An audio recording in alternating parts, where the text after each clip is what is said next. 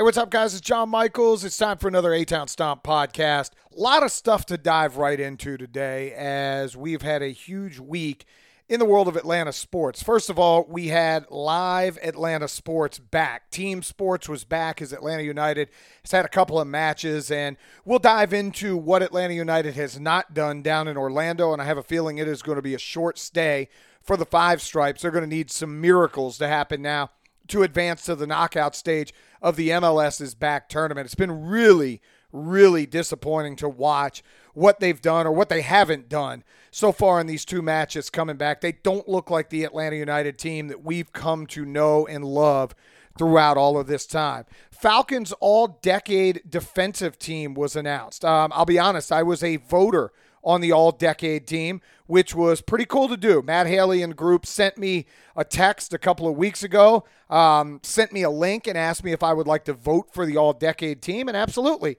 I wanted to vote for the all-decade team. I thought it was pretty cool, and there's a lot telling about the all-decade team right now with the Falcons. It's telling as to who's on there and why defensively, quite frankly, they have not been as good over the past decade as they probably would have liked to been. So we'll spend some time talking about that. Our own Wes Blankenship sat down with Hudson Mason, and they were breaking down JT Daniels and Jamie Newman as the potential starting quarterback for the University of Georgia. If you've missed it on Tackler Media, again, tacklermedia.com, go ahead and subscribe. Our links are always emailed to you daily. This podcast, Jason's articles, Wes's articles, Wes's podcast, the video link, the Backporch Sports. It's all in one at tacklermedia.com. Make sure you give us a follow on social media as well. Same thing, Tackler Media on Instagram, Facebook, or Twitter. We are always there. We'll spend some time talking about that, breaking down who's a better fit in Todd Monken's offense. Hell, will we even have a season at this point, as there's a lot of conversation there. Also, Braves, they'll be back literally tomorrow, a week from tomorrow. They're going to start Major League Baseball, which is huge. Actual games that are going to count. They've been doing scrimmages, inter-squad scrimmages. The big story throughout the week, Kristen Pache, obviously hurt, grade 1/2 sprain. It looks like he's going to be fine. Braves are close to being ready to open. Yasiel Puig is in the mix. So all of that's to come here in the next 20 minutes or so on the podcast. But let's dive right into the Falcons all-decade team. Like I mentioned, I was able to vote on this. And I find it very interesting because, it's a bunch of different media members, and I think a lot of different folks got opportunities that have been around the team to vote on the all-decade team. So let's run down who's on the all-decade team. First of all, your defensive ends, John Abraham, Vic Beasley. Abe is a no doubt about it. We knew John Abraham, best pass rusher in a long time in Atlanta, was going to be on this mix. We wish he would have gotten an extra year or two with the Dirty Birds. He wasn't. Vic Beasley's an enigma. When you go down and look, and I'm almost positive I voted for Adrian Claiborne over Vic Beasley, and I get it. Vic had the better numbers sack-wise, but I thought Adrian Claiborne was a more consistent player and a guy that you'd rather have on your roster than Vic Beasley. I get it. 2016, Vic Beasley, 15.5 sacks, leads the NFL. A year ago, he ends up with 8.5 or 9.5 sacks as he gets really close to having Mike Bell getting a tattoo on his tuchus, which would have been funny as hell if that would have happened. I was actually rooting for Vic Beasley to do that. But Beasley's a guy that I think was hated more than loved, and when I saw that he was the one that ended up at defensive end, I kind of cringed and said, man, that lets you know how crappy the pass rush has been for Atlanta throughout these years. The fact that Vic Beasley, who was basically let go after his fifth-year option, is your all-decade defensive end. D-tackle, no shock, Grady Jarrett, who's been a monster after coming out of Clemson, gets the long-term extension, deserves every piece of it. He is a great defensive tackle. And Jonathan Babineau, as Wes Durham liked to call him, the SS Babineau, cutting through the waters. Loved Babs. Great ambassador for this football team. Worked his ass off year in and year out. And he's the type of guy, not a star by any stretch. I think he's a fringe Pro Bowler at best, but Babs was the consummate professional while he was here. Deion Jones, Curtis Lofton, Sean Weatherspoon end up being your linebackers. And if you want to talk, again, enigma, just listen to that group. Deion Jones, Curtis Lofton, Sean Weatherspoon. Lofton, a guy who never should have been let go. I think it was after the 12 season, they decided to move on from Curtis Lofton. He wasn't a great cover guy, but in the middle was a flat-out thumper in the run game. Loved Curtis, always very generous with his time with the media. But again, only here for like 4 years of the decade. Sean Weatherspoon, another dude, and I love Spoon. Spoon's torn both his Achilles. He's fought through injuries his entire career. For me, Spoon's always going to be the guy of what could have been.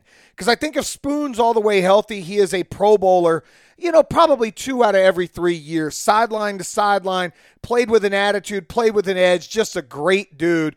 But again, what could have been? Deion Jones, we all know what Debo's done in the 4 years that he's been a member of the Falcons. Unfortunately, when he was out in 2018, it was kind of the domino that just let the defense down. But so you think about that for a second. We have not had a long-term linebacker here, and if I'm not mistaken, I may have voted for Devondre Campbell. I may have had Debo, Devondre, and Sean Weatherspoon. Curtis Lofton obviously would have gotten some consideration, but I think I had Devondre in there just because Devondre's been so steady in the 4 years that he was here in Atlanta. But you think about that for a second. Those 4 backers, none of them played the entire decade. None of them were truly superstars. They all had star-like moments, but they weren't true superstars. Then you go to the defensive backfield. Desmond Trufant, Robert Alford. No surprise because they were starters in the secondary for years. I get it. They weren't always the best. Desmond Trufant, a guy that I think many folks looked at and said overpaid, shouldn't be paid as the number 1 corner, all of that different stuff. But again, Dez was the consummate professional here year in and year out. Rocky Alford actually had a couple of really good years. The Super Bowl season, I thought Rob played great. And then he got really grabby and handsy and everything else. But again, when you're a starting corner for a team for like 7 of the 10 years of the decade, you're going to make it. The flex player was Brent Grimes, and I love Grimer. Got to know him really well in his time here. If he doesn't hurt his Achilles in 2012, Brent probably sticks around a few more years. I think it was 2012 he hurt his Achilles in Kansas City. He sticks around for more years and probably is your starter, and maybe you don't go out and draft some other defensive backs and he doesn't go to Miami and everywhere else. Safety, Ricardo Allen, great story. Obviously a guy that started as a corner and then kind of worked his way into being a safety, ended up being one of the solid pieces in the back end of this defense. Love Rico, always generous with his time and has done a great job playing safety. And William Moore, we call him Willie Moe or the Missouri Hammer, whatever you wanted to call him. He's another guy that injury just took away probably some of the best football that William Moore was able to play. I'll never forget a tackle he makes against the Rams where I think it was Steven Jackson, where he just uncorks on Steven Jackson. And Keanu Neal's a guy that is built much like William Moore, probably even a little bit bigger than Willie Moe, and a thumper down in the box. But again, this is a guy that's had his seasons wrecked by injury. So when you look at that team, that's a solid group of all-decade type players. Solid. But it's not a great group of all-decade type players. That's the problem that we've had on this defense for a long time. A lot of good players, not a lot of great players. Like, if you really think about it, who have been the difference makers for this football team over this time? You could argue John Abraham's been a difference maker, really, really good. You could argue that for 1 year Vic Beasley was, maybe for 2 years Sean Weatherspoon was, maybe 2 years Deion Jones, maybe a year or two out of William Moore, a year or two out of Keanu Neal, but none of them. Like, I'm really grasping for superstar players. Then I go through and I look. Falcons last year, 23rd defensively, 24.9 points a game. You go back to 2018. This is a football team that was 25th, giving up 26.4 points a game. 2017, team was actually really good defensively. They were 8th, 19.7 points a game, and obviously make it to the NFC divisional round and come up a couple of yards short. You go back to 2016, people remember, they were great. No, they were good down the stretch, but they were actually 27th in the league, giving up 25 points a game. Go back to 2015, Dan Quinn's first year here. They sat at 14th, actually a pretty good defense at 21.6 points a game. They just weren't really good in Kyle Shanahan's offense. Smitty's last year, 27th in defense, 26.1 points a game. Smitty second to last year, 27th in defense, 27.7 points again. 2012, lo and behold, the defense is good. They give up 18.7 points a game and go to the NFC Championship game. They were 5th that year defensively. The year before that, 18th, 21.9 points a game. They do go to the playoffs in 2011. And then in 2010, lo and behold, another 13-3 year. They were 18 points a game, 5th in the NFL. So they had 3 years in the decade where they were a top 5 defense. 3. You want to know why this team's been down more often than not? It's the defensive side of the ball. And I think when you really dissect the all-decade team, and I'm not crapping on these guys that made the team, because, again, a lot of them were good, on the fringe of being great, or even had some great years. Atlanta just has not had enough difference makers defensively to win consistently. Think about it. The Ravens forever have been really good defensively. The Steelers are usually really good defensively. The Patriots, it's easier because you've had Tom Brady, but Bill Belichick's always had a pretty damn good defense. Carolina, right up the road, they've been really stingy for a long time defensively. New Orleans, as they've gotten better, and I hate to give those grab-ass team any credit, but as they've gotten better, it wasn't that the offense got better. It was the fact that simply the defense got better for New Orleans. So if the Falcons want to get back to being a playoff and a Super Bowl contender, think about it. 3 of the years that they had great seasons this decade, 13-3 in 2010, 13-3 in 2011, both of those top 7 defenses. Super Bowl year different. You had one of the greatest offenses ever in the NFL. It's why you made the Super Bowl. And in 17, when your offense was really pedestrian, you had another top 10 defense, and that's how you made it deep into the playoffs. It's no secret that the correlation between Atlanta being really good as a football team is defensively. Offense is there.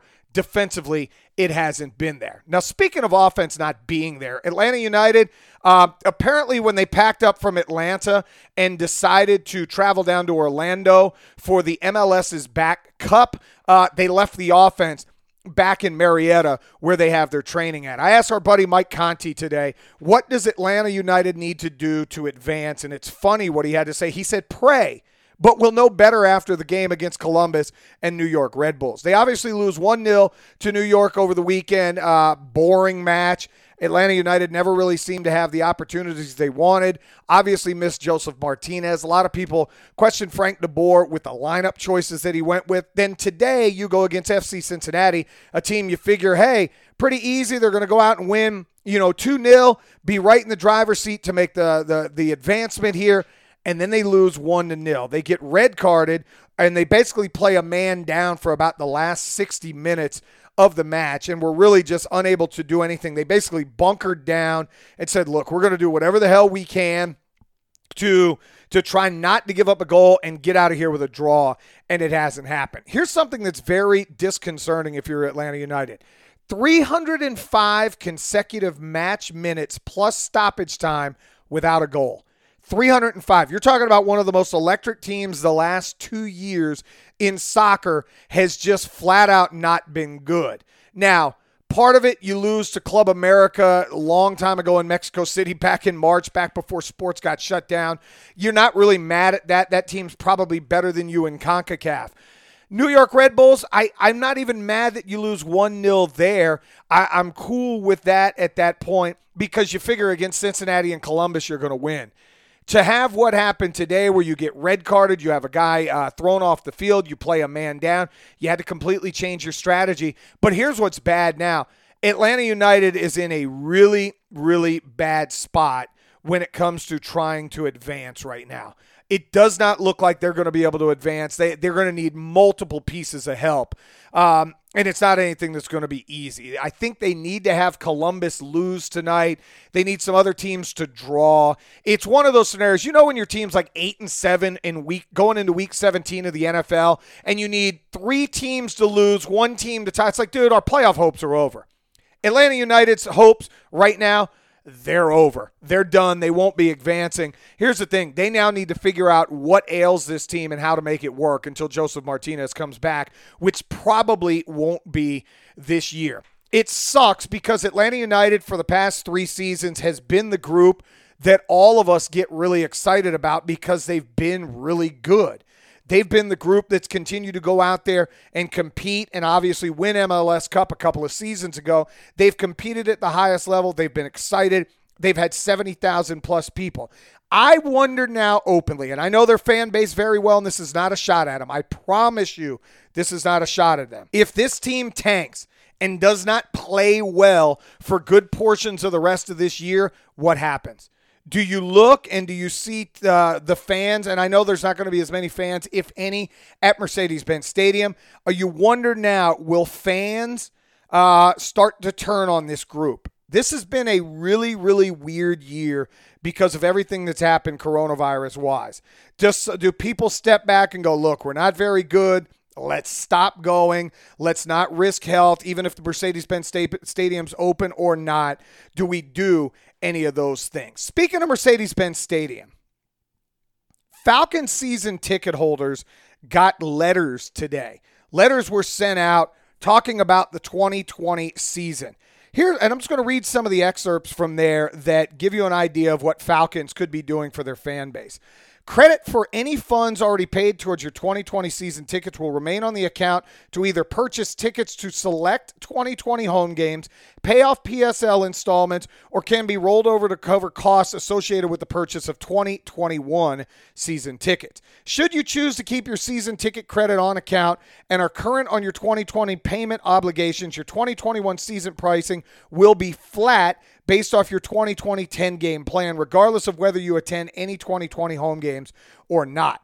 Another point, if you're interested in pursuing an alternative solution such as a refund, please reach out to your service representative and we'll work with you directly for the best solution for you. Additionally, we will provide members who are paying their annual PSL installments an option to extend their PSL payment agreements by 1 year, deferring either their 2021 PSL agreement or 2020 PSL payment. Whether or not you elect to attend home games during the 2020 season, your contractual season ticket seat locations will be protected for the 2021 season. So one of the things that came out from the NFL as we read through some of that, there will be no fans in attendance for training camp. I'm going to tell you now, that sucks, because one of the things I've loved to do throughout my years of working in media is actually be out there and get to meet the faces of people that I talk to via social media, that I've talked to via the radio, that we talk to via Tackler Media, whatever it may be. And now that opportunity is going to be gone. I know for a lot of fans, they love the ability of being able to go out and go to training camp. One, it's free,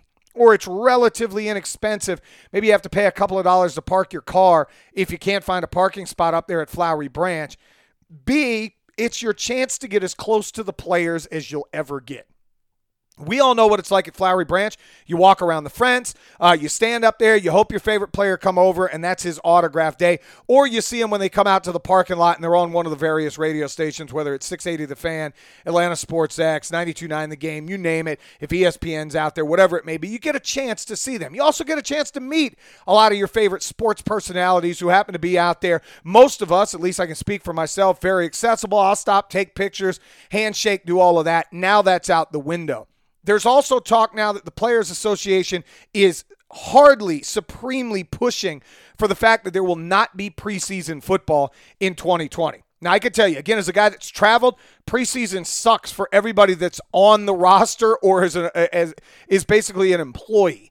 The guys that are on the back end of the roster, preseason's huge. They're trying to do whatever the hell they can to make the football team. Most veterans could care less if we play football during the preseason. They just want to get on with the regular season. And as far as fans go, I've seen some stadiums announce that it'll be like a 20 to 25% capacity. There are other ones that have not announced what they're going to do yet, if you're allowed to go to football games at all. That's obviously a huge question as we roll on midway through the July mark, is what's going to happen with football. Meetings coming up this week in the NFL. We'll see what the hell ends up happening there, but I have no idea. Speaking of football, we don't know if there's going to be college or pro football. We definitely don't know if there's going to be college. I know last week the Big Ten, the Pac-12, potentially the ACC have all announced they're going to go to conference-only games. Now, what the hell happens with the SEC? Greg Sankey came out earlier this week. said simply, football's up in the air. We don't know what's going to happen. They're going to leave it more up, I believe, to the local municipalities, the data that's out there as far as where the coronavirus is, the data that's out there with hospitalizations and ICU percentage and everything else like that. That's what they're going to continue to put out there. That's what may dictate if we end up having football. Now, I'm not a fear person. I know there's a lot of people that disagree with me. But if I see 5 kids test positive for coronavirus and they're asymptomatic and they're not sick, I get the long-term potential. I get passing it to coaches and grandmothers and this, that, and the other. And I'm not sensitive to that. I'm not at all. But when I see these reports and I see the Brett McMurphys and the Dan Wolkins of the world running out, oh, there's 8 guys tested positive. And then they never follow up 2 weeks later and say, oh, these kids are healthy and they're back to work. I have a problem with that. But for the University of Georgia, the problem we've all had over the last few years is that the offense has been, quite frankly, offensive. It hadn't been very good. It's been slow-paced. It's Jim Chaney, off tackle right, off tackle left. It was James Coley not knowing what the hell he was doing, and in steps Todd Monken. Well, earlier this week, JT Daniels gets the permissive transfer where he is able to play right away. Now, I just so happen, because I play college fantasy football, which is a ton of fun, I just so happened last year to be up late at night watching USC take on Fresno State when JT Daniels got hurt. And the reason I was up late, I had Amon St. Brown as one of my wide receivers, and I wanted to see if he would get me enough to win the game. Well, when JT Daniels got hurt, things went downhill. He didn't get a chance to play in an up-tempo spread offense like they were hoping he was going to at USC. Keaton Slovis walked in, ended up being a star freshman, basically freshman All-American and everything else, and Slovis made it where JT Daniels probably wasn't going to have a job moving forward. Daniels comes to Georgia, and I found this as an interesting transfer because Jamie Newman had already been given the permissive transfer because he was a senior and a grad student and could leave. Was assumed to be the starter. There are recruits coming in behind, but JT Daniels is a former 5-star quarterback. Remember, he started as a true freshman at USC. Last year, he got to play 1 game as a true sophomore, so he'll come in here, I guess, as a redshirt sophomore, still with 3 years of eligibility to play. The kid can play. Don't get it twisted, his 1 year at USC where he struggled a little bit as a freshman, that he's not any good. JT Daniels can play. And I thought last year in the new offense that they were going to run there, in Graham Harrell's offense, which is just up-tempo spread, throw it all over the yard, I thought JT Daniels was set up to have, one of those 4,000-yard, 30-touchdown seasons. Will he start over Jamie Newman? I'll answer you right now, no, he will not. And it's not that he's not good enough to start. I think Kirby Smart sees the writing on the wall. He allowed Justin Fields to leave, wrongly so. I get it. Jake Fromm had just led him to a national title game. He led him back to the SEC championship game. You weren't going to bench him. I would not have benched him either. You didn't lose the championship games because of Jake Fromm. You lost the championship games because Kirby Smart had brain farts throughout the whole thing. But Justin Fields left. The new age of college football is finding a guy who can run and can throw. And Jamie Newman can do all of those things. Go back and watch some of the videos of him playing at Wake Forest. Kid can play. I do think JT Daniels, though, and mind you, he's only going to be a year removed, like right at a year if the season gets underway, when we're supposed to have that happen. He's only going to be a year out. He's a guy that you almost allow to play the 4 games for the pseudo redshirt season and see what he's all about. And then you figure out, hey, now we have a kid that'll be a junior in the system. You have kids that behind him will be freshmen or redshirt freshmen or even redshirt sophomores. And now you can space out your quarterback room the way that it's supposed to be. So I think JT Daniels being here is a great thing. I think JT Daniels having an opportunity to play and maybe not be the starter could be a great thing as well. And I think Georgia, you get out of the stone age of offense, you potentially get into the 2020s, and you start doing some things where you can win some football games that maybe in the past you would have lost. Because I think Georgia is, and I've got my fingers like an eighth of an inch apart, that close to winning a national title. But the time is now. It's time to get over the hump if you're Kirby Smart. Last thing, Braves will get underway. Cole Hamels, I don't know what the hell he was doing during the time of the pandemic. I don't know if he just assumed that everything was going to be fine, but I am already dreading this investment. I'm already looking at Cole Hamels going, when is this dude going to be out there? And Brian Snitker said it throughout the week that, he's not really throwing in the bullpen yet. Well, they start in a week. Kind of need Cole Hamels to be out there. So the impetus is now going to be, and Mike Soroka looks really good, and Max Fried looks really good. Mike Foltynewicz is going to have to be ready come day 3. When he starts on the third game, he better have his butt ready to go out there and throw. You're going to have to start looking at Kyle Wright as potentially being in that mix. You got to figure out, can Sean Newcomb go back to being a starter? He was successful in spurts in the bullpen, but wasn't great. It's a guy that you have to depend on. He's probably your number 4 right now, with Kyle Wright being your number 5.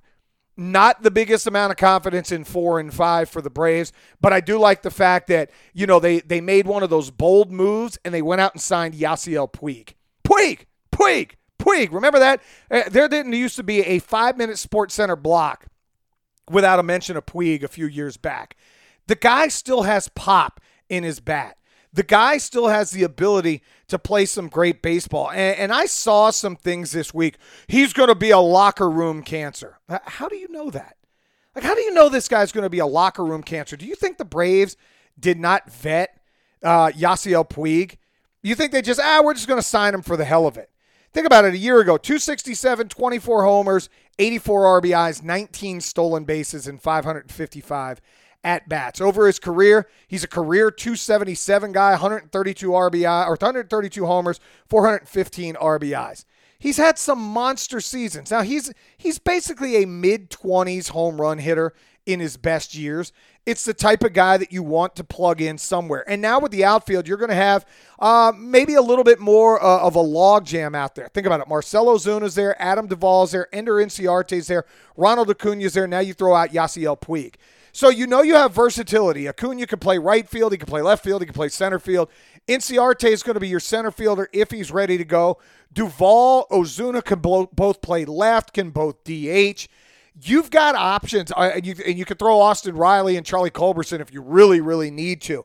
But I think having a guy like Puig, especially in a shortened season, there are going to be days that you got to do Johnny Holstaff, where it's Kyle Wright and it's Touki Toussaint and it's Will Smith and it's Johnny Venters, or you name it. Start throwing guys, whoever you can, to get out there. And those are days you're going to need to go out and put up some runs. What are people mad about bringing Yasiel Puig in? I'm not mad at all. Let the dude go out there and try to mash a few home runs for you, steal a couple of bases.